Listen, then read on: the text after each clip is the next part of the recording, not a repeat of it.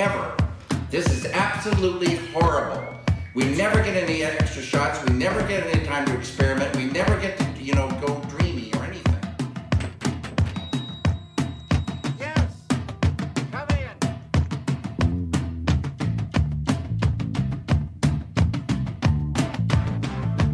Chopping wood inside. And we're back. Murphy, Tom, still there? How are you? Doing pretty good. Pretty good. Had a long week of work. I'm excited about watching part 10 here, one of my favorite episodes. Now, is that true? No, not really. So, did you go on vacation recently? Yeah, we did. We both went to the Twin Peaks Festival, dude. We had a great time. We went up for the Twin Peaks Festival, and it was a magical time. It really is quite a beautiful area outside of Seattle. Just the trees, I can see just from the pilot, Dale Cooper, what kind of wonderful trees you got growing around here. They really are majestic and lush, and it's a really beautiful area. And we stayed at the Salish, the Great Northern, and what a fantastic hotel. Really beautiful amenities. Very nice. Yes, beautiful. That cheese plate they gave us that one day. The cheese plate was very nice. I had a bath as well in our little suite. It was very nice. Looking out over the Twin Peaks cast down there below, they couldn't see me behind the glass. It was great. That's right. There was a window right there, so the people who were looking at the falls, you could see them. Yeah, but they couldn't see you, right? Yeah, you even hiked down. You hiked down to the falls, didn't you? You went all the way down there. I did. Apparently, some friends of ours that we met there knew someone who had a special actor had access to this trail that led to the falls where you can go down there, because you can't, from the Salish, you can't go down there. They've got all these signs posted. So took this hike. It was about 30 minutes, and when we got there was this little clearing, and you can see it, and there was a rainbow. It was just beautiful, just magical, and was with a great group of people that we met, and it was great. I didn't go swimming, though, because I didn't bring my swim trunks. I didn't know that I was going to be going dipping but in the water. So I just kind of sat in a rock and watched everyone kind of frolic, but took some pictures. But it was great. Yeah, I'm not sure a swimsuit ever made an appearance in the Twin Peaks series at all. Did you ever see a swimsuit at all? They didn't bring one. So. Yeah. It's a good question. Yeah. And we got to see some of the sites. We went to the Double R pretty much every day we were there. And but you know what? We didn't get pie. We didn't order pie. We did not get pie, no. I ordered a French shake, and that kind of ruined my pie appetite. And I enjoyed it. You didn't really enjoy it that much, right? Well, the Double R, the food wasn't as, it wasn't quite Norma worthy, but it was still good. It wasn't bad. I was a little hungover when I was there, so I couldn't really judge it accurately. Speaking of being a little hungover, so we were at the fest, and it had, they had, all these events planned, and we went rogue a little bit, a few times. We went and saw most of the sites on our own. Like we saw the Mount Si Motel. What was your favorite site to see? Well, I guess Jackrabbit's Palace. That was really cool. We walked right past it. Do you remember that? Yeah, we did. I didn't even notice it was there. We thought it wouldn't be right at the very beginning of the trail, but there it was. It was fantastic. It was beautiful. Right, and we met some cool people. Our friend Jackie, who's a great person, she said, oh, you're looking for Jackrabbit's Palace, dudes? You passed it. You just walked right past it. So she gave us the coordinates of Jackrabbit's Palace, and she was the one actually who told me about the hike, and it was so she was really great. And so I would say that. I think that Jackrabbit's Palace, we got there right almost at 2:53. I think it was like at 3 o'clock, and the sun was.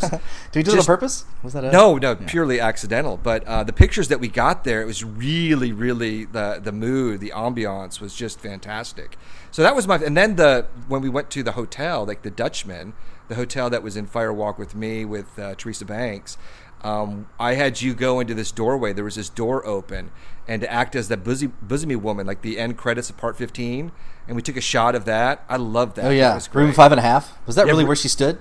The exact spot? I don't. It's a good question. I don't know, but we had you knock on number 8 where Philip Jeffries was. That was a good moment too. Yeah, I enjoyed the Twin Peaks Sheriff Station. When you go inside, they let us inside. They're very nice, and it looked almost exactly the same. Like everything looked the same, even though most of the thing was shot, like other than the pilot, right? It was all shot in L.A., but they recreated it, and pretty much it's like a dune buggy company or something. But it looks the same. It looks almost exactly the same. So yeah, it was so cool. It's because huge. We were the only. Yeah, we were the only 2 people there. And I think there was a tour going around at that time, but we decided not to go on the tour, and it was in between between tours, so no one was really there. So they said, "Oh, do you want to sit in Lucy's desk?" and all that. We didn't really want to, but we chatted up these two women who worked there, and they were very, very nice. And they let us go all the way in the back, and we got to see that room where in The Return, where like Maggie and Chad and Jesse, and then those other CSI Twin Peaks cops, in the way back, that back room. The real cops. The real cops or whatever. And that was pretty cool. And all the conference rooms. Yeah, that was great. Yeah. And, we had a good time. Met lots of good friends. Got to meet some of the cast. It was overall a very good experience. I'm glad we did it. Yeah, we didn't really have that much interaction with the cast. I think I chatted up Kimmy Robertson briefly because she had, during one of her, like the banquet, she said that when someone asked her what she was doing, she said she was getting her bathrooms remodeled. And then I saw her like outside or whatever, and I just was walking past, and I just asked her what the motif was.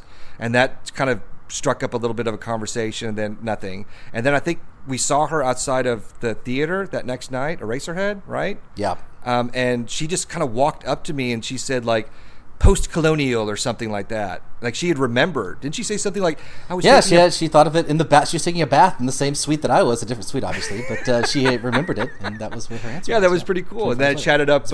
Lucy thing to do, yeah. Yeah, George Griffith, that fucker Ray. I had a good conversation with him. Well, we also got to hang out with Stuart, our homie Stuart, our favorite woodsman number one. He was great, fantastic. Got to meet him in person, got to hang out with all the woodsmen, and he was a great guy. And even Amy Shields sent me a little nice video on her way out. It was great. That was probably the highlight for me was I was waiting outside for our car. You have to valet at the Salish, and I was waiting, and she had come out with someone else, and she was waiting, and we just struck up a brief conversation. I'm not really someone who kind of imposes, but we just struck up a conversation, and I think I told her that previous night we had tied one on, and my friend was not coming to join me for the hike, and won't go into too many details or whatever, but and so she got in a car. There was a Twin Peaks mobile. Remember that? There was a Twin Peaks mobile. Yeah, Range Rover. It was great, Range Rover. And she got in that, and they were about to pull out, and she goes, "Hey, you, come over here." And I went over, and she goes, "Well, you want a picture?" And I go, "Well, sure."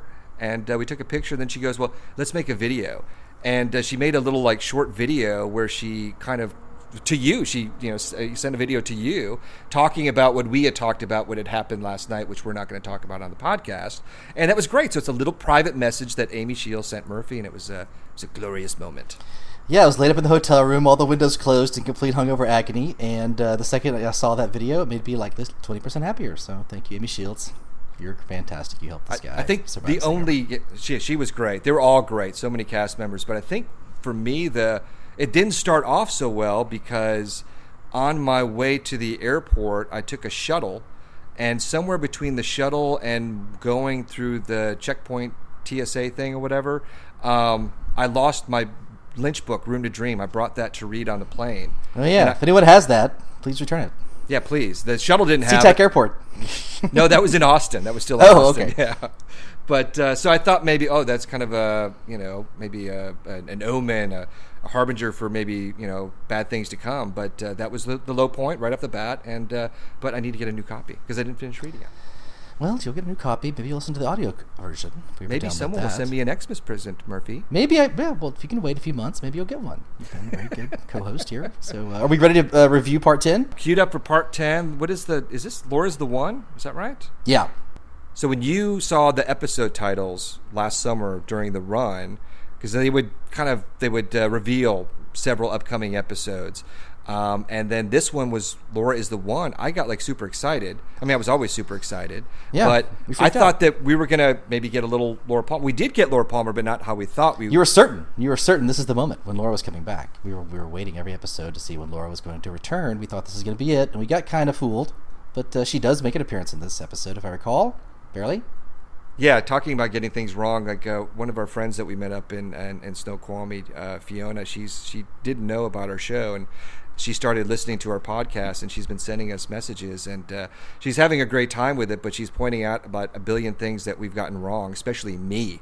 In fact, she's like, Murphy seems to kind of like, Not he really. was saying this. No, she was saying, you got more right than I did. And it's like, there's a reason why I don't listen to the old shows, but... yeah. Well, neither of us realized that the white horse was not really Troy the Pony. Troy the Pony was caramel colored from the diary, and I had not. Yeah, that's that right. For 25 years, that was a good. Wasn't correction. that Fiona who mentioned that? Yeah, so good call there. So we're queued up here at the Rancho Rosa logo. Are you ready to go, Tom? Let's do it. All right, if you're following along with us, hit press play now. There we were. We were just Not a there. black and white Rancho Rosa logo, so we knew that they were pretty much they were gonna play it straight this episode. Usually the black and white meant the Lodge. Lodge. Yeah. Lodge. How would you sum this episode up if you were to sum it up in just Johnny, how are you today? 'Cause that's all I remember. That's all I can think of. That's probably my favorite scene, but I watched it again before the show, and I probably hadn't seen this episode since its original airing that week. I probably watched it a few times, but I liked it because I think my expectations were so low. It's one of the 3 or 4, like 6, 9, 10, and 12, which I think maybe are a little slower. But watching it again, I just really appreciated the comedy of it, because there's a balance of comedy and violence in this episode. In fact, the first 3 scenes, I believe, have a violent act in them, and I think the first 2 are like extremely violent. But then it kind of settles into some of the comedy stuff with Janie E finding her husband attractive after realizing, after 4 or 5 days, that he's lost a bunch of weight, and then their sex scene and him eating the chocolate cake. And then the whole scene with Sizemore. The casino, and Candy goes down to talk to them, and the Mitchum brothers are watching, and I mean that scene lasted like 2 minutes of just them watching in silence, watching Candy making all these hand gestures, like, what the hell is she talking about? I was laughing because there was no expectation. I knew what was going on. So this was one of those transition episodes. We didn't really move the plot forward that much, but I think this was one of the more subtler episodes. But the comedy was really well played, I thought. Well, it's not well played in this first scene. We hear little Dickie Horn. He's showing up in his rented car, and he's going to go beat on Miriam's trailer park, and this is going to be very ugly, I think, if I recall. Yeah, and then also, why would she admit to little Dickie Horn that she did talk to the police, but she didn't really talk to them? She sent them a letter, and she even says, "Oh, I sent it today." Letter. Oh God. Yeah, who sends and a letter to the police? Yeah, the little hamster goes off in his head, goes, oh, wait, okay, so if she said it today, I can call Chad to intercept the message, and I can go in and just kill her right now. So you're saying they could have done a rewrite in that dialogue, you think, Tom? I think so. Okay, yeah, fair enough. Well, here's another thing that I was thinking about that we can talk about is thinking about Twin Peaks and the plot of Twin Peaks in Season 3, because we didn't spend as much time in Twin Peaks. Probably we spent more time at the Roadhouse and the Sheriff's Station than any real other location. But the real major plot in Twin Peaks was the Sheriff's Station and trying to discover or finding out about the 2 Coopers, and then ultimately going to Jack Rabbit's palace, and that's where the big climax happens in part 17. But other than that, the real main storyline of Twin Peaks is little Dickie Horn. He pretty much, I think, is has the most scenes, the more relevant scenes. And I was thinking about that. Why focus in on that character, a new character, as opposed to maybe some of the old characters, or maybe tie him in more with Red and that Sparkle plot? But I got to thinking, well, since the whole thing isn't really about necessarily Twin Peaks per se, but it's really about Cooper's journey, or his return to not only Twin Peaks, but from the Lodge and to this world, and also maybe with Laura, is that little Dickie Horn is the offspring of Mr. C. It's one of those things where, if Cooper hadn't failed in the original run, then there would be no doppelganger, and there would be no raping of Audrey in ICU, and she wouldn't have got pregnant. So this cascading effect. So I think that was probably the intent of Litch and Frost with this particular subplot, even though it's not on the surface like ding, ding, ding, ding, ding, because we don't find out that he's her son until much later. But I think that's, in retrospect, what's going on. Yeah, he's like a surrogate Mr. C. Mr. C is still tormenting, and he's invaded, he's got a little Bob seed in him, a little bit of Bob DNA in little Dickie Horn, and so he's still running amok and torturing people in Twin Peaks, even though Coop's not there. Is it possible that this is not real? I think the Twin Peaks stuff is real. We've been talking about that. We're big on the dream theory, but I think Twin Peaks is no one is dreaming Twin Peaks. I think it's happening. We are. What's that? We are. The audience, the fans. I like the aspect. We're the dreamers. It could happen. The thing with Twin Peaks being real that I like about it being real is if we're seeing it's because it's darker, it's more depressing. There's a black cloud hanging over Twin Peaks, as opposed to Vegas, which we kind of believe is this kind of Dougie dream world and this manufactured dreamscape from the Lodge, because we don't believe Cooper really left. But it's a nice balance because everything that's going on in Vegas with Cooper as Dougie is kind of like, bright and sunshiny, even though we've got some violence on the periphery and some other chicanery and whatnot. Cooper is, blissfully unaware. And he's a local hero for the incident with Ike the Spike. They even say that on a little news report in this episode. And he gets the girl even though it's his wife. She rediscovers her love for him. And the Mitchum brothers have hearts of gold. And it's really a contrast to what we're seeing in Twin Peaks. And I think it really plays into the two characters of Cooper and Mr. C. Is that the fallout of Mr. C, like we were talking about, is really kind of affecting all these other areas, whether it's New York with the Glass Box or South Dakota with the Zone and Hastings and Twin Peaks with all the the Deer Meadow-esque activity going on there. But Vegas is kind of the outlier. That's more kind of the sunshiny, happy little dream world. Yeah, but isn't it interesting, like Miriam, she could have called the cops and had, the cops go in for Little Dickie Horn immediately, but she sent him a letter. And then Little Dickie Horn goes in there and he could have actually just killed her, but he just kind of like left her maybe to die, sort of. So it's kind of like a Dougie version of like a violent scene where it was kind of not as violent as you thought it was. That was my only suggestion. But well, that's also, he busted in the door to her little trailer and then I think he shot her, but he also like turned on the gas of the oven and lit a candle. But the gas could easily escape through the broken little window. through the trailer. Yeah, it's very drafty.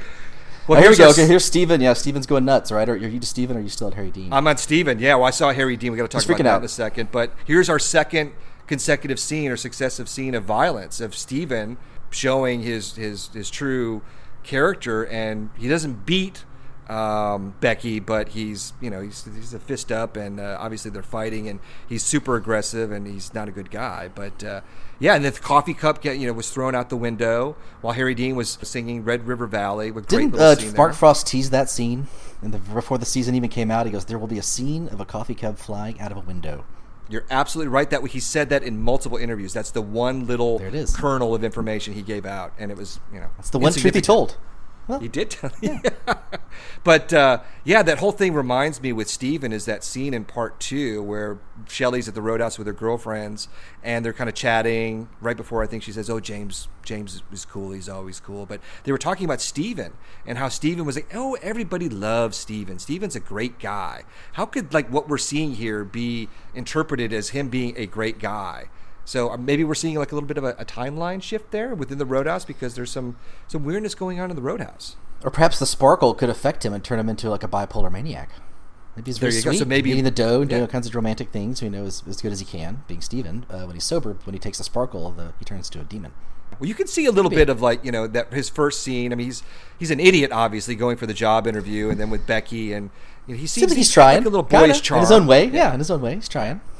But after that, he's just downhill. He's trying. I couldn't even understand his lines. I had to listen to because I didn't have the subtitles the first time they came around. I was pretty much illegible. I could not understand him for the first few times I watched his performance. But right there with you, my friend. I had to pull up the old subtitles. Yeah.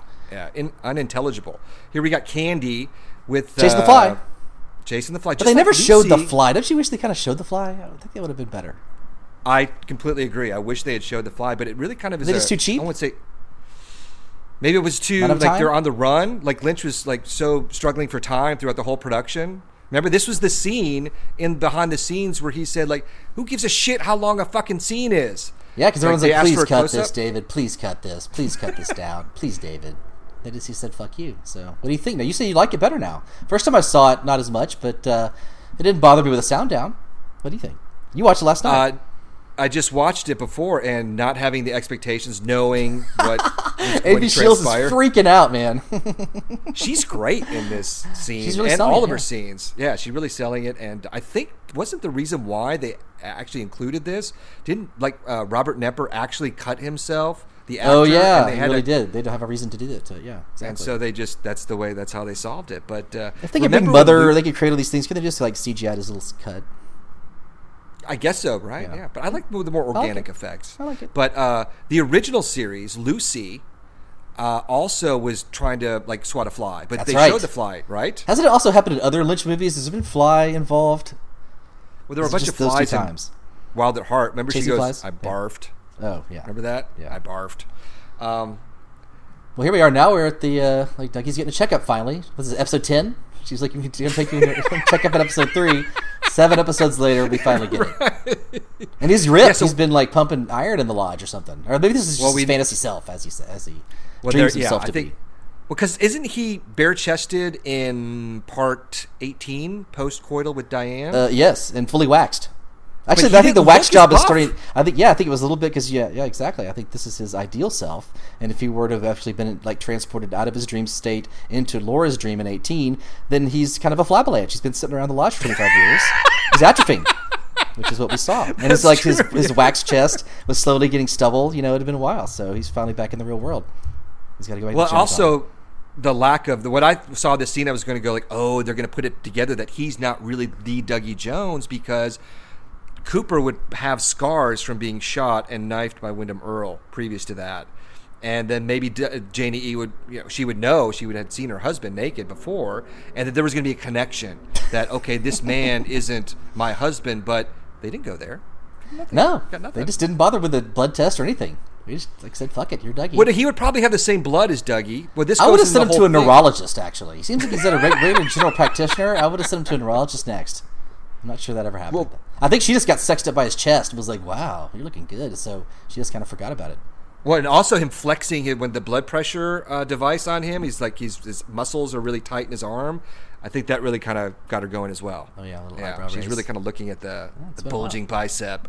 But the original Dougie was probably not a very good lover. He looked a little bit lethargic. I think it would be a selfish lover. Yeah, but He's would also have- with Jade, and he's spreading it around. So, But he was paying as for well. that. Yeah. He was paying for that.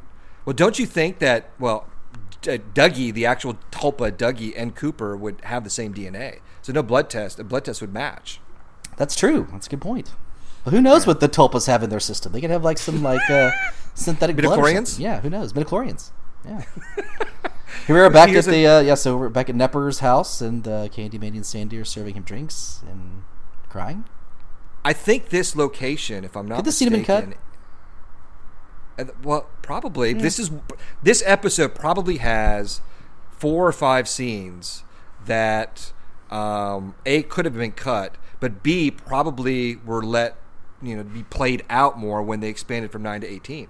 Because can't you see like this scene specifically, like Bradley and Rodney sit in the in front of the TV. Drinking while Candy's crying in the corner, and then they see Douglas Jones on the screen and realize we've got to get this guy. It's like a paragraph, but it plays out for like 5 minutes. There's like any number of scenes that play out like that. But that's Lynch. I mean, he was starting with, I think, the second season of Twin Peaks is where he really started to let his camera kind of breathe, and the pacing became a little bit more like deliberate, not as like concise. You look at something like Blue Velvet, that's like, I'm not saying it's lean and mean, but compared to his later work, it's more conventional. And I think in that second season premiere, our favorite episode, especially that first scene with Cooper and the Giant, I mean, that scene plays out with Senior Drool Cup for like 10-15 minutes. And Lynch, after that, Lynch would always let his scenes kind of breathe. It was very kind of Kubrickian. And he's just gone even more extreme, and it's almost hypnotic. It becomes hypnotic, especially with him behind the camera, because he's able to, it's not just a static cam. I mean, it is, but he's able to infuse his scene, whether it's sound design or a characterization or something random like a fly or whatever, to make it interesting. Because more often than not, it would be boring, but it's not. The best part of this scene is watching more of the Cobra Cooper scene with Janie E explaining it. Like, we did the good old karate chop and all that good stuff, and Dougie's like trying to go for the badge. They really like have a long interview here on live television here. Do you think Just the good old actress, karate chop? do you think the actress who played the character who said Douglas Jones, like, he moved like a cobra, and she probably saw that scene and goes like, all right, there's my one scene and done, but they played it again here. Yeah, I loved part it. 10. She did a good job. She was I hilarious. liked her too. Yeah, I think she's listed as soccer mom in the credits. Soccer mom. Well, big ups to her. Good performance. See, doesn't it say right there under local news when it shows Cooper? It says like local hero, like nabs suspect or something, or local hero nabs him. I think that's what it says. So Cooper, as Dougie, this zombie, is like a hero already without this. really doing anything. That's right. It's like, and it's in total contrast of Mr. C, it's his doppelganger, but also the effects of his failure of the original series finale, allowing his doppelganger out into the world and all the mayhem and madness and destruction and violence he's caused. Here is Cooper finally, quote unquote, out of the lodge, and he's in this kind of this bliss land as a little Buddha, and everything that he touches, it turns to gold. That's another real big tell for me, at least, that what we're seeing here, even though it's played out as reality, is not reality. It's more of a dream state or a manufactured dreamscape. Well, here we go. Another 3-minute scene of Doug eating some chocolate cake. We saw him seeing at least 5 minutes of chocolate cake in this series, and here we go. But this Looks a little example dry. It's a milk. but him eating this the chocolate cake, I mean, this is a great scene just because of he does nothing but put the fork into the cake, put it to his mouth, look to Janie E, and his facial expressions, his reactions are just comic gold. I mean, I was laughing hysterically this time. The first time I was watching, I was like, where's Laura? Laura's the one. Let's get through this. I was just anxious for something to happen. But now I can appreciate the subtleties of the characterizations and the comedy.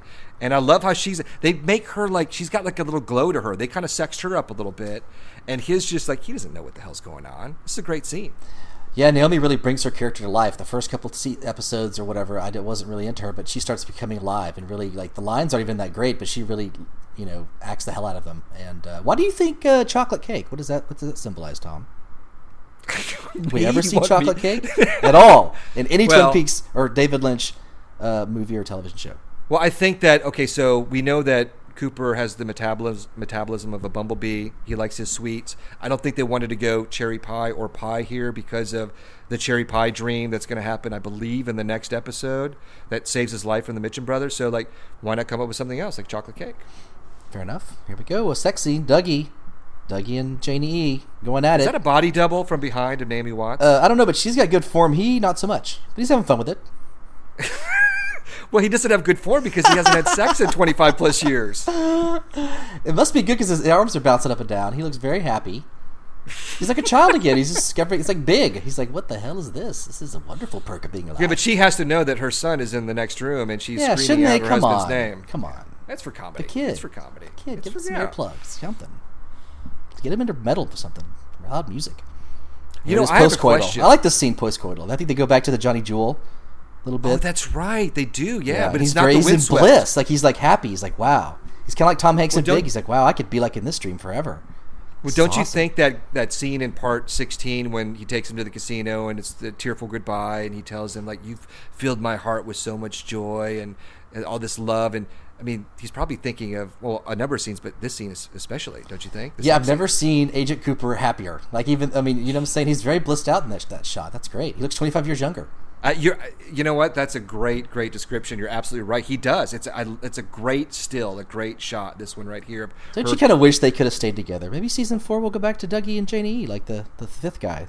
Wouldn't that be? Well, we talked about this on the phone. It's like no one could predict what would happen in a season 4, but I think we were talking about. I came up with an idea that is totally stupid, but if like Cooper is still trapped somewhere in another dimension, a dream with Laura, Carrie, what have you, and Cole and whatever they're looking for him or something, wouldn't it be interesting if like they got somehow Blue Rose or somehow this Cooper, the Tulpa Cooper that came home in part 18, was going to be tasked with finding Dale Cooper, his like, I'm going to say shadow self, but wouldn't that be interesting? A Cooper trying to track down Cooper, but it's like more of the home life of Janie E and Cooper and seeing how it's evolved and whatnot. It's a stupid idea, but, it's an idea. Well, even think about this, like, if they're lost in Laura Land, the Laura dream in 18, then if we start season 4, won't Gordon Cole be like, where the hell's Coop? Like, again, we got to find him. It's the same fucking thing. We got to go find Coop again?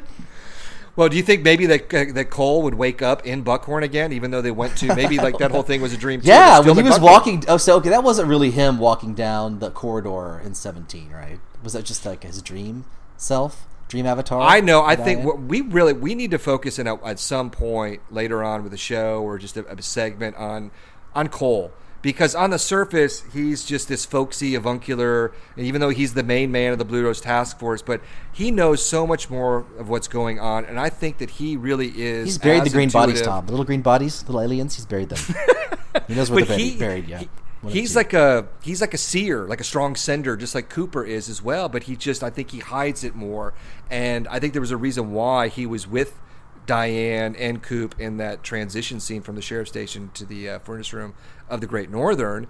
But I also think that what we're seeing at that point is that maybe Cooper mastering the art of dreaming and becoming a lucid dreamer. So maybe he was taking his two closest confidants, Cole and Diane, with him, giving them cryptic message you'll see at the curtain call, and going in and visiting them One-Armed Man and ultimately Philip Jeffries. But you're right. I think we need to dive into Cole more, because we're going to see here in a little bit he has the vision of Laura. There's so much more going on with his character, and obviously he's keeping a lot of secrets. He reveals the whole Judy thing to Albert in part 17. So I think there's a great deal that he knows, maybe even with Philip Jeffries as well. He might even be working with Philip Jeffries because of the whole Ray thing.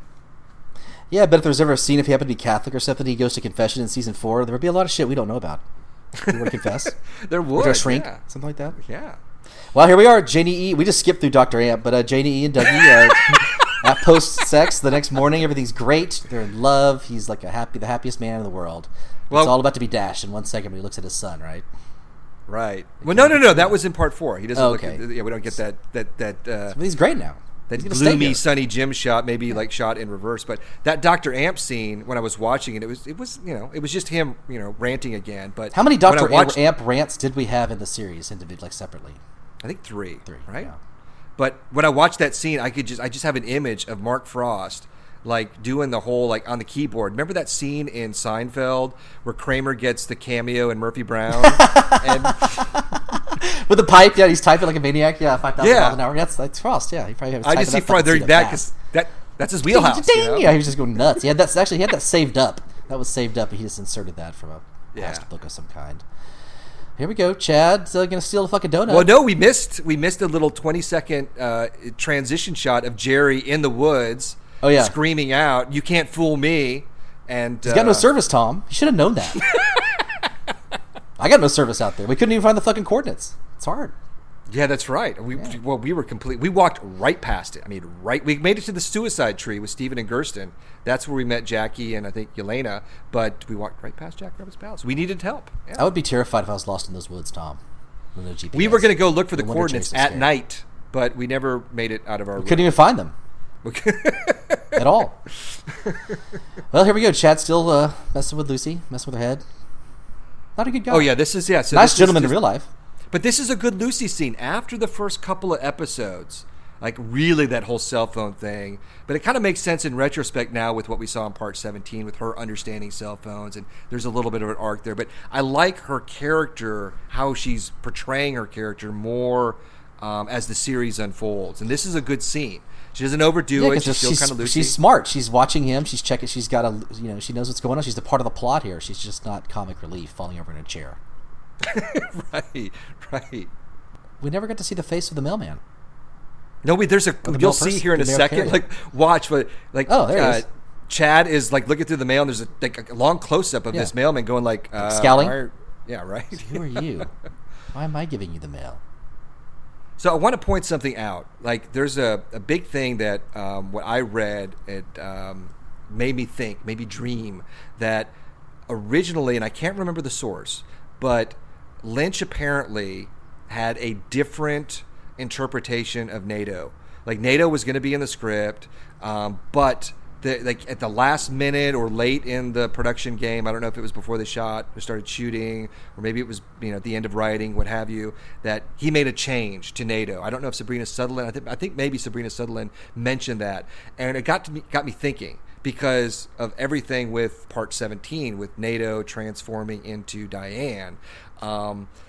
What would have been different with NATO? What could have been different with NATO? Well, I was thinking with this episode specifically, called Laura is the One, basically at the end of this episode, the log lady's talking to the Hawk, and she's got that long kind of, it's almost like a poem talking about the electricity's dying, what will be in the darkness that remains. But she ends all this whole thing with, like, Laura is the One. And I think what she's doing is she's prophesizing, or at least foretelling their journey to Jack Rabbit's palace. Well, if that's the case, Laura is the One. What if NATO, because that's who they found in Part 14, what if originally NATO transformed into Laura Palmer? And that's what Lynch changed, because we know Part 18 was also written late in the game, like that whole thing with Laura, whatever. So we knew that Laura was going to be involved somehow. Maybe what Lynch thought was like, that's like blowing my wad too quickly. If I have Laura in part 17 with Nato, it's going to lessen the kind of the drama of the part 18. But it got me thinking, and there are some interesting connections with maybe Laura being Nato as maybe originally conceived, and seeing what did transpire. That's interesting. It's compelling. It doesn't really make sense. Can you imagine if she just showed back up in the Twin Peaks Sheriff Station? Like the amount of paperwork, like what kind of even paperwork would you find if you were the sheriff? Be bizarre. I'm not sure how it would even. I don't know how that would work plot wise. I think it's good. I like that. I think it's probably how he originally conceived Naito. But then what? I guess it would have just all been a dream reality. The entire sheriff station, because she couldn't have been. Well, they didn't retcon her yet. I guess maybe there could have been they could have changed. Well, I think the timeline is slowly shifting even before that. Maybe even from the very beginning, but mostly after part 7. But it wouldn't have unfolded the way that it did. What we saw, there would have had to been changes. I don't think like Cooper would have started going like Laura and started making out with her. It would have been different. So I think it could was have turned to the fact that she could take her face off, so that Naito was just another face she could put on. We saw her take her face off, but maybe she could put her face down, put another face on, and boop. Ah, right. And also, I was thinking too, is where was Naito? Where was her domain when we first saw her? Was in the purple room, as we call it, like up in space. Well, once she pulled the lever and fell and was falling through space, ultimately to Jack Rabbit's palace. When Coop returned to that room, who was there? Renette. So what's the connection? Laura, Renette, there's a connection there. Well, it's all in Cooper's head, though. Isn't Naito part of Cooper's figment? Or is she real? That's a good question. It's a very good question. We're passing over the entire, I know. Hello, Johnny. How are you today? The most bizarre scenes in the history of Twin Peaks. Well, this Johnny also Horn, was... He's back. He was a stuntman. And he is a stuntman. Terrifying teddy bear, yeah.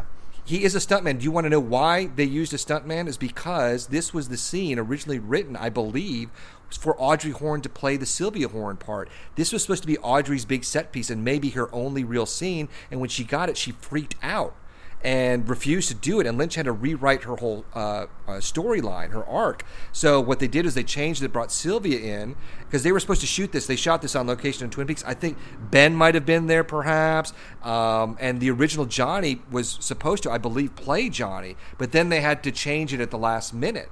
So this is very interesting. Can you imagine if this would have been the only scene with Audrey?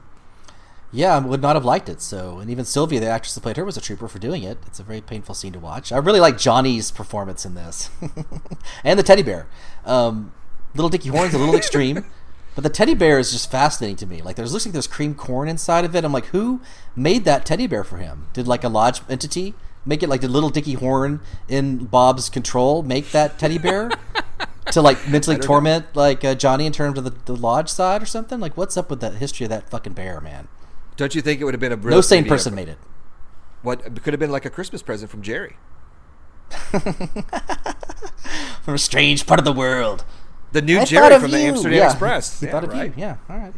Or maybe he made it like in his off time, listening to like Neil Young and by his cabin in the woods, like getting high.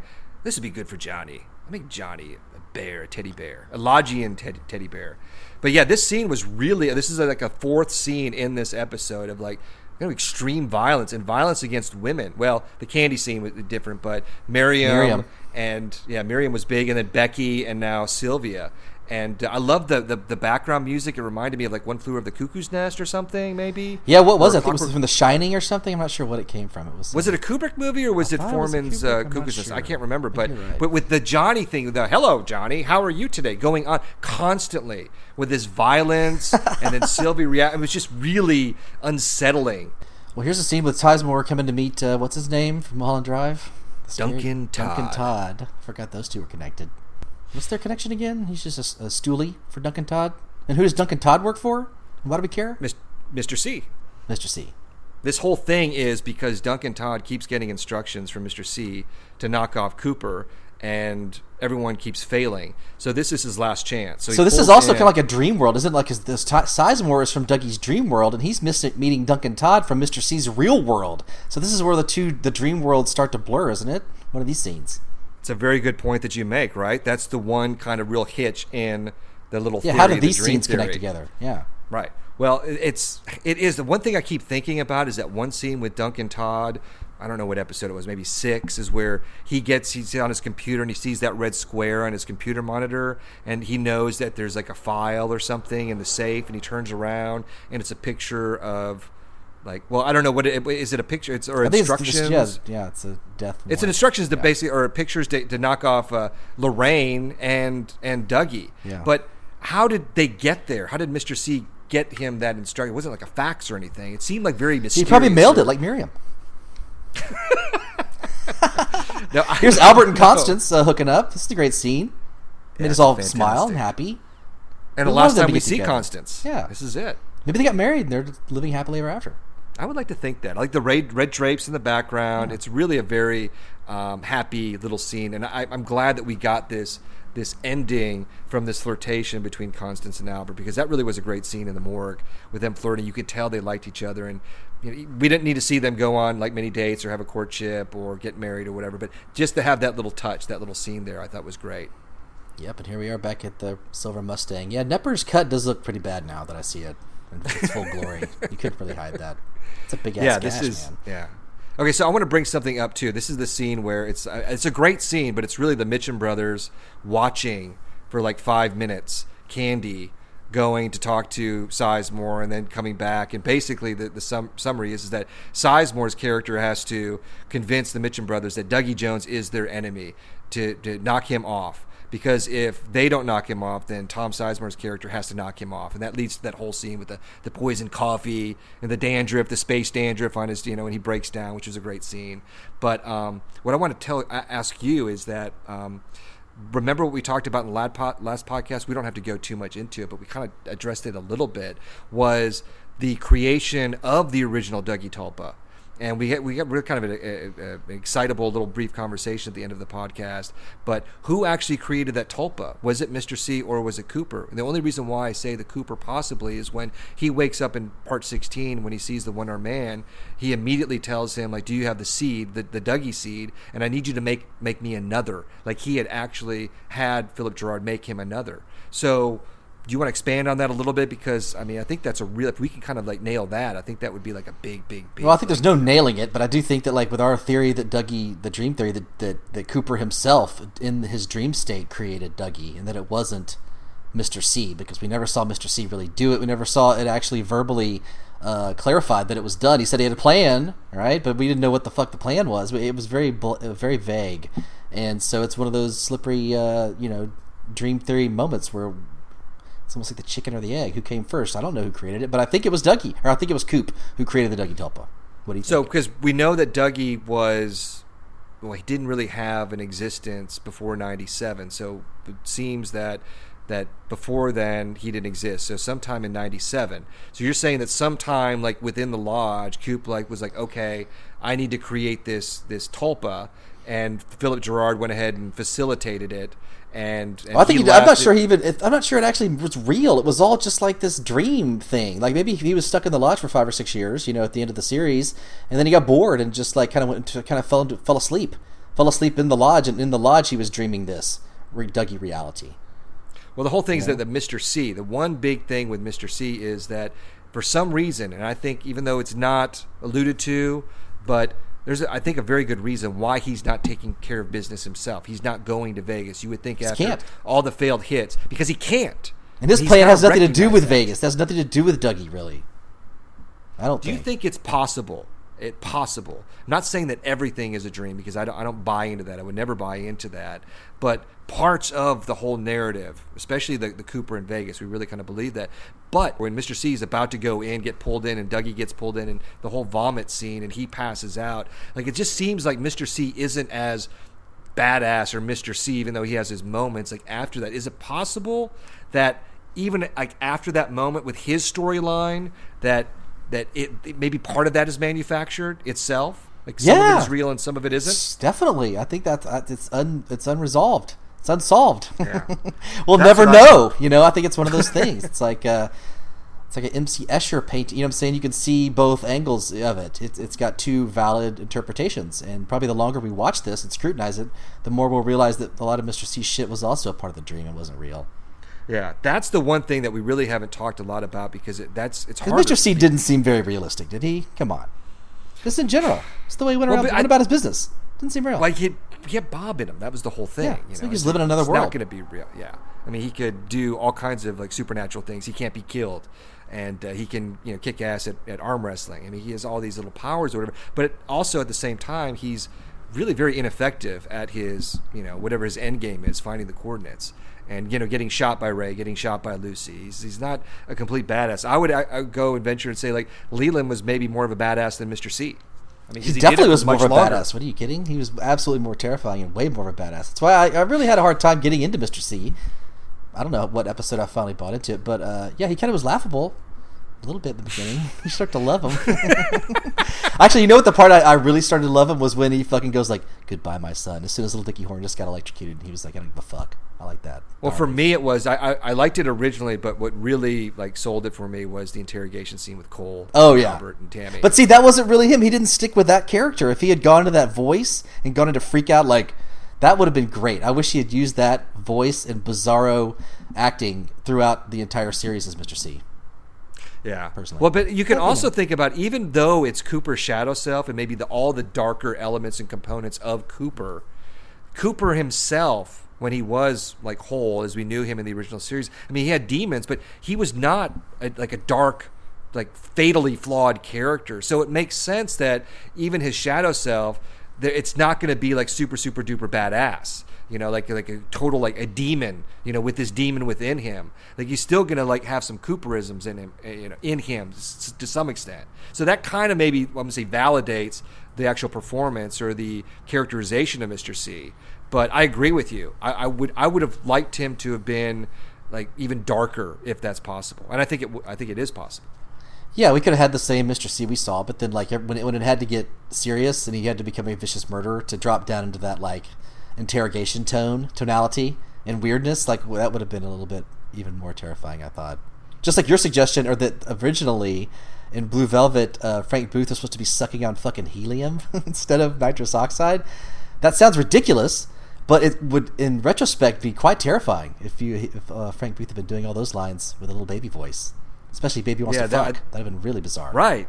Isn't it? Like helium? I saw like there's a documentary where Hopper's talking about. Like when he got on set, because I think like Lynch, like he didn't know it was supposed to be helium, and then he did it, and he was like, "This is ridiculous."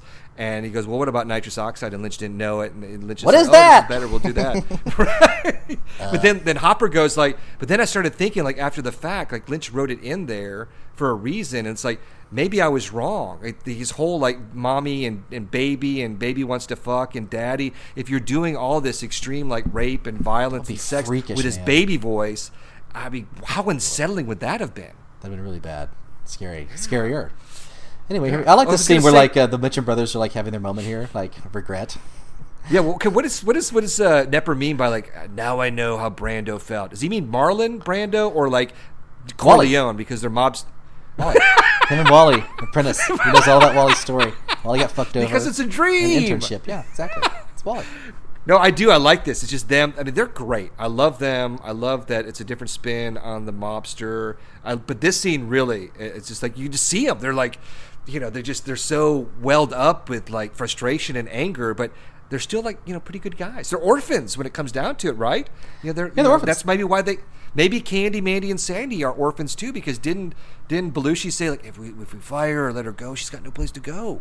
I hope they let the ladies wear some like non-heels every once in a while. They're gonna have bunions if they have to wear those heels all the time, Tom. I was gonna say earlier, I think this location, this house, if I'm not mistaken, was the same house used in Mad Men when Draper went to L.A. in like season 3, season 4. Okay. There was like a party outside by the pool. Do you remember that? Yeah.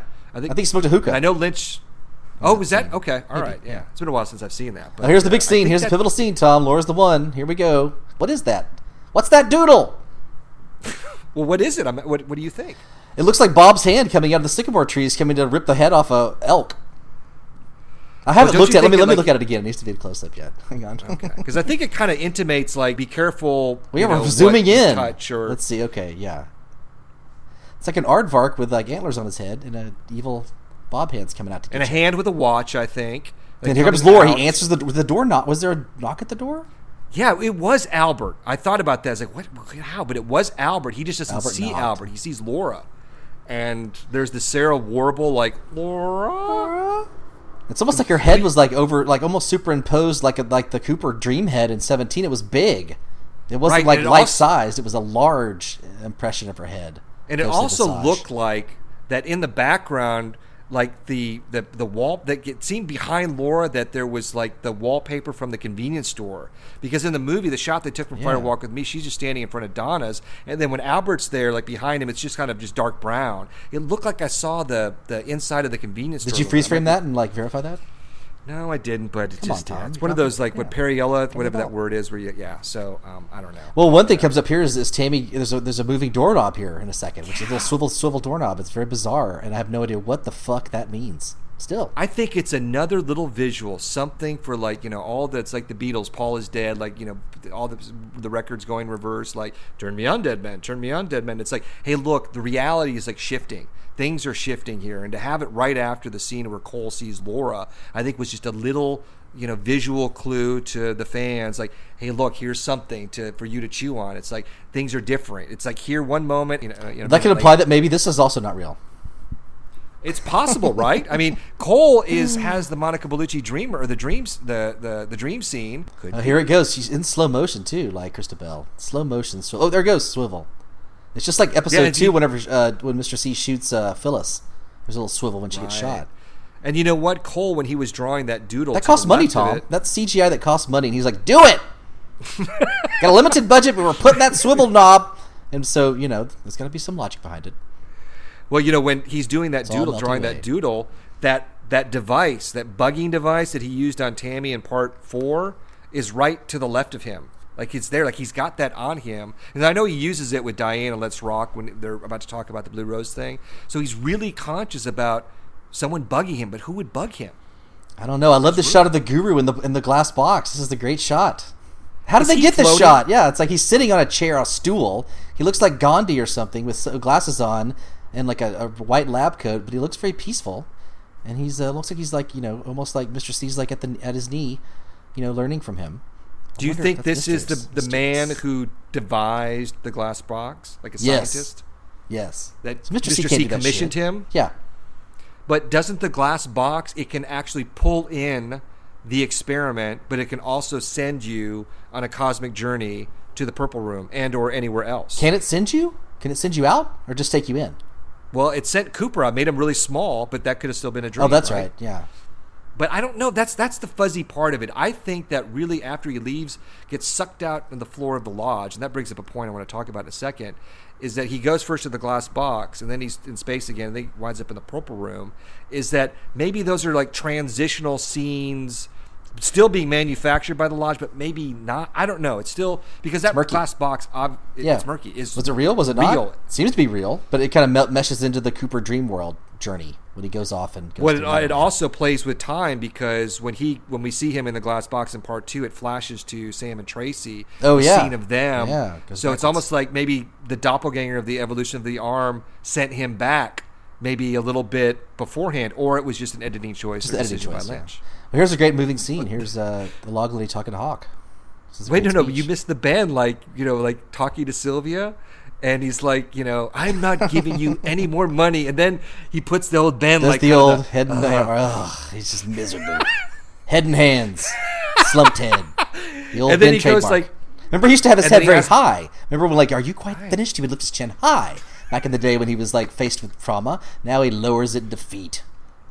It's a life. Well, then he says, It's fine. Beverly, would you like to have dinner with me? It's like he's having a moment of weakness. It's Well, also maybe the a moment of effect. transcendence as well. He's realizing he's got to move on. He's got to. Well, no, I think he's trying to be a good man and not go to his more baser instincts and go after Beverly. But from the result of Little Dickie Horn, who is the product of Cooper failing and Mr. C having sex with Audrey, and that whole thing has caused Ben to have that moment. It's an aftershock of the events of the original series. And I think that we're seeing that throughout season 3. But, within the town of Twin Peaks, it's focused primarily on Little Dickie Horn. And that's why I think Lynch and Frost gave Richard Horn such want to say a prominent role, but within the Twin Peaks community, because it really correlates to the theme of Cooper's failure as doppelganger from the end of the original series. Yeah, But watching just Margaret love it. Lanterman's speech here, do you think she really knows what she's talking about?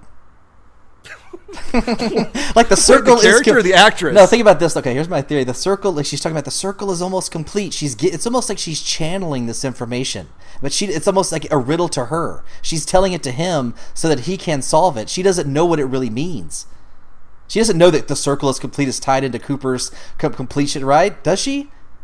No, because it's coming from the log. She's just really kind of interpreting Yeah, it, she's just right? channeling the log. She's just telling what the log says this. I don't know what the fuck this means. But doesn't she also say at one of the messages to him earlier? She says something like she doesn't say like, well, this can't be revealed, but like, I can't tell you about that now. I can't remember the exact line, but I something. think she said should so. hold Maybe back she on us. does know more, but I agree with you. I don't think she can put all the pieces that she knows. It's related directly to Jack Rabbit's Palace, like Major Briggs knew. Because I think Major Briggs knew because, well, he didn't have a log. He, I think, was in cahoots with the sure? firemen somehow. Are we sure he didn't have a log, Tom? Could have had one. Well, that's another thing. And I just realized is that Major Briggs had to fake his own death and eventually died while in hibernating, because Cooper's doppelganger, Mr. C, had a hard-on to find him. And that's another like cause and effect from Cooper's failure. And it also broke up the Briggs family. Betty is a widow now, and I'm sure Bobby had major sadness losing his father right after high school, like weeks after the moment with Major Briggs at the Double R with his vision speech, one of our favorite scenes of all time. So it's all these like kind of cascading events from Cooper that are affecting a lot of the not only the community of Twin Peaks, but everywhere. But I just keep harping on that because I just think it really is like tied into like the theme of this show. Don't you think that's one big missing chunk of the original series? If like Major Briggs and Cooper are supposed to have this antagonistic thing going on, he ends up killing him or chasing him out of town, all this stuff. Like that should have been shown in the original series, or Firewalk with Me, or hinted at, alluded to at some point. Isn't that a Wait, big what are you missing- talking about? Like Cooper and Briggs or Mr. Mr. C. C and Briggs? Mr. C. Well, yeah, well. Are you talking about in season 3 or in the original series? Well, I mean, just in general. Maybe you're right, not just the original series, but I would like to know. It always came at the very end, I think if Don Davis, the actor who played Major Briggs, was still alive, that we would have had a different interpretation of I'd like to have Major seen it Briggs' essentially instead of heard about it. But I guess Well, you're right. He's that's dead. the whole thing. How many scenes can we mention right now that we would rather see than be told about? And first and foremost for me is Hastings in the zone with Briggs. They could have easily done that with like a CGI, just pop Briggs's head, Don Davis's head on a body, and showed us that scene. And how cool would it have been in the zone to see Hastings and Ruth, Briggs levitating, his head coming off, all these sooties come in, maybe fucking Mr. C is there, chaos. Could have been very like Lost Highway-esque. I was really hoping for that, but instead we got a scene where the character told us about it, and there's any number of those scenes. It's almost like they And told us that about his really- entire Logi and time tripping journey. Like we never got to see any of his his transformation into that person. We saw him Right. disappear in season 2 for a couple of days or whatever when he got lost in the woods. He came back with the whatever outfit on, the 1941 right. pilot outfit, but we His didn't get to see aviator it. outfit, Yeah, yeah. I'd like to, that could be an entire Mark Frost side story. I would like to read about. Well, the great thing was seeing his floating head in part 3. That was super mysterious. That was great. I love was that. great. Yeah, but I think that just like with the Bob bubble, what they were really able to do with Bob, even though I prefer the version of Bob in the original series, I still think they did a really, really good job with it. It was very effective. There were some legitimately creepy scenes, but I think they could have done maybe a little bit more with Major Briggs. Yeah. So Just have somebody that kind of looks like his stature, have like shots from over his shoulder, put some CGI on his head. Yeah, and you don't have to do too much yeah, a with little it. bit, Just little a little bit. bit, just a little bit. That's all he asked for. Yeah, I agree. Well, here Does we that are. mean We got Rebecca Del Rio singing "No Stars," one of my favorite songs on the soundtrack. And some of the songs, the lyrics really kind of tie in thematically to. Oh yes, and there's events. also a frog moth sound at 3:14. If you guys listen to it on Spotify, and there's a sound. It's at 3:14, I believe, and it sounds so bizarre. It's like a frog belching. And I've never been able to understand what the fuck that sound is. I believe I mentioned this in the original podcast when I was into the I song. think you were like. And there's been no explanation completely- for this. Yeah, I've still never heard it. Yeah, you were If anybody knows, bewildered. let I me know. think during. Yeah. Yeah. I've loved that. I've listened to that You song kept- 5,000 times, and every time at 3:14, I'm like, "What the fuck is that sound?" sure So it's not anybody 3:15? knows, maybe 3:15. Yeah, I think it was. It's almost 3:15, Tom. I think we talked about that as well. Dang. Anyway, if anybody knows out there, let us know. Send us a tweet.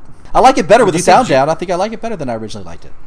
Hey, this episode is still going, my friend. We're not done yet. Yeah. That was the whole thing. Is that when I was watching this earlier tonight, I was thinking, like, do you think Julie Cruz watches this end? Because they actually play the whole fucking song. They play the whole song. The starring Kyle MacLachlan doesn't come in until like 3 or 4 minutes. And She's Julie Cruz seething. got like 45 Yeah, seconds. she probably was just steaming. Yeah, exactly. But it's great. It's a great song. It really was. I thought it was great, and I thought it was well done. But you're right. It was a short, like you said, one of the shorter episodes, only 53 minutes, as you said, right? So they had to fill time. Yeah. I think And they that's couldn't the put reason Julie why. Cruz here in episode 10. They had to put her at the end. It was a Right. jam-packed episode, but they didn't have time to, put all that shit in there. Well, even with that, We've already heard it that anyway. We've already seen the it. Julie Cruz in part 17, you didn't need to show the whole No. world spins. It was perfect for what we saw. Just enough of it. Yeah, because we all have sense What memory they of could that have moment. done- We already know what it sounds like. I think it just the little 30 seconds or whatever it was worked. Not for her. Well, what they could have done like they did with like Au revoir Simone and I think the Chromatics. I think they both had 2 performances. Why not have Julie Cruz come on a different episode and She's difficult to perform do another with, Tom, song? apparently. That's it. Or why not have Harry Dean Stanton? Here's what I would have done: is like I would have had this end credits, use this song somewhere else, or maybe do a Come little on, snippet of it, Tom. and then go back to Harry Dean dare singing you. Red River Valley over the credits. Well, How you cool just would wanted to that have slip been? in that. I understand. You wanted to have cast members, and you're still arguing about that. You don't like the songs at the end. I can respect that. But I think this is one of the best. No stars. I know. I think the guy that wrote this song was at the Twin Peaks Festival, actually. John Neff. Yeah. He was. Yeah, he was Lynch's. He was the Dean Hurley before Dean Hurley. He was Lynch's Dean Hurley before. Do you think he hates Dean Hurley? He's like, fuck that guy. Took my job. I don't think Lynch just fired him and said you're not doing a good job. I think that He just ghosted him probably, just like he did Isabella. It's not funny. I'm sorry. It's not a good Okay, joke. so Anyway, we on that got a note- couple minutes here. I want to just bring something up, and maybe we'll talk about this because we've never talked about this. I don't think I've ever noticed this before. I was watching because I bought the Criterion of Fire Walk with Me, and I was watching it before we left for Snoqualmie a couple weeks ago, and the whole dreams or the convenience store scene, the Philip Jeffries scene. In that scene with everyone, they're sitting at the table, and everyone else is sitting on a sofa or a chair. There is a stool in the middle of the room, just beyond Bob and the man from another place, an unoccupied stool. And it just got me thinking, why is no one sitting on that stool? Is there someone missing? And then I got to thinking, okay, what is the context of this scene? This is really what we're seeing is what Philip Jeffries was seeing. And it seems like, even though Judy, I think, has evolved since the original conception of Fire Walk with Me, it seems like from the script and the missing pieces that Jeffries met Judy in Seattle and they went to the convenience store and that is what he saw. But if there is an unoccupied stool, was it perhaps that was Judy's role in the lodge or in the convenience store, but she's not there because she had brought Philip Jeffries there for maybe a reason why he was getting too close to her? That sounds feasible. I would think that Judy's would be a throne. It would not be a stool, Tom. We've also just talked about what if Mrs. Tremont is Mrs. Judy Tremont. So We did, but she was in that scene. Yeah, but and then I also thought there's a scene in I think it's part 11, the next one that we'll do. Who knows when we'll do it, but there's a scene where post Zone they're in the Buckhorn Police Department and. Tammy brings in coffee and donuts, and I think Cole says the policeman's dream, which is also a callback to the pilot where Cooper said pretty much the same thing, a policeman's dream with all the donuts laid out. Dude, after you get your But you saw somebody's head get blown off, would you really be up for donuts? I would just be especially a jelly, kind of reminds you of the Gushy head scene you just saw. Yeah. It's my last one. It's a jelly. It's Reminds me jelly. of Strange Brew. Sorry, just watch Strange Brew. But anyway, that scene in the Buckhorn, they're all sitting down, but there's one person sitting on a stool. On a and stool. It's Diane. It's Diane, and she's sitting above everyone else, and it's kind of like. Well, you could say around the dinner table, the conversation is lively, but it's also kind of like a meeting. I'm not saying it's not the convenience store, but we know that Diane is supposedly NATO, but we also speculate that maybe NATO is Judy. Well, it ties back into the whole thing is the Gordon Cole and Diane and Albert, all that stuff, is it real? Is it a dream world? Did that really happen or did it not? So that's another case to be made for maybe it did not happen, that it's still some sort of figment. They're morphing that convenience store shot somehow, that she is Judy in hiding and it's a similar setup, and we're supposed to put the pieces together, I would think that's probably not the case, but it's possible, and that really this is a puzzle board that's like an abstract painting where we can interpret it in different ways. So I think that's another point where you can interpret it multi ways. So I like that interpretation. It's possible. I like the connection of having Diane sitting on that stool that's very similar to the missing one in the convenience store that could possibly be Judy. I dig it. Is it true? Well, do you have any? I don't know. Well, I don't know. But do you have any final thoughts on this episode? Well, like I said, I think I liked it better with the sound down. Now, I'm not sure if I would like it better with the sound up, because all the screaming and the horrible shit was that I didn't have to absorb that. But with the sound down, I give it 2 points higher on a scale of 10 to probably maybe like a 6 or a 7. Maybe not a 7, no. Maybe a 6. Before I thought it was. Well, like you never said. Okay, so my final question to you is: you never really said, because we moved on to Laura. What do you think that doodle represents? You mentioned the bob arm, but is there anything else that you think it might mean? Well, think about it this way: like in the sycamore trees, when we saw Bob's arm peeking out of the curtains, right? It was like transcending from the lodge to reality, and what he was just about to experience when he opened that door was Laura doing the same thing, not with her hand, but with her giant head crying. So it was a similar type of, it was a foreshadowing of that, I believe. And maybe he knew it was going to come because he was drawing it. Maybe he was conjuring it.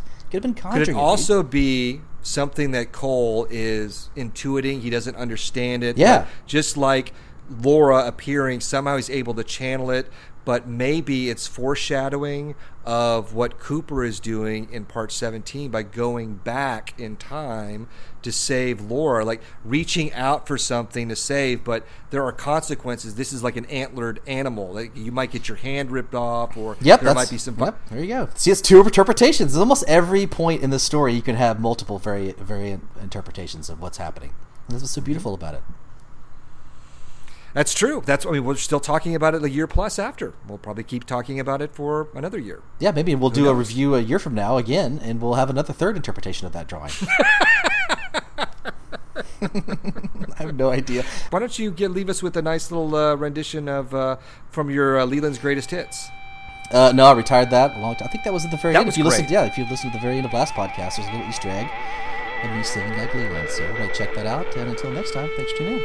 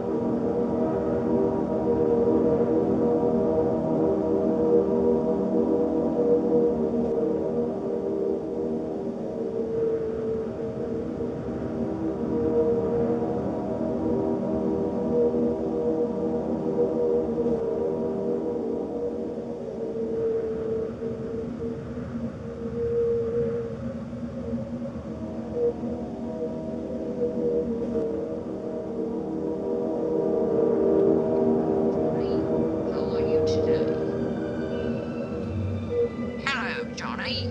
How are you today?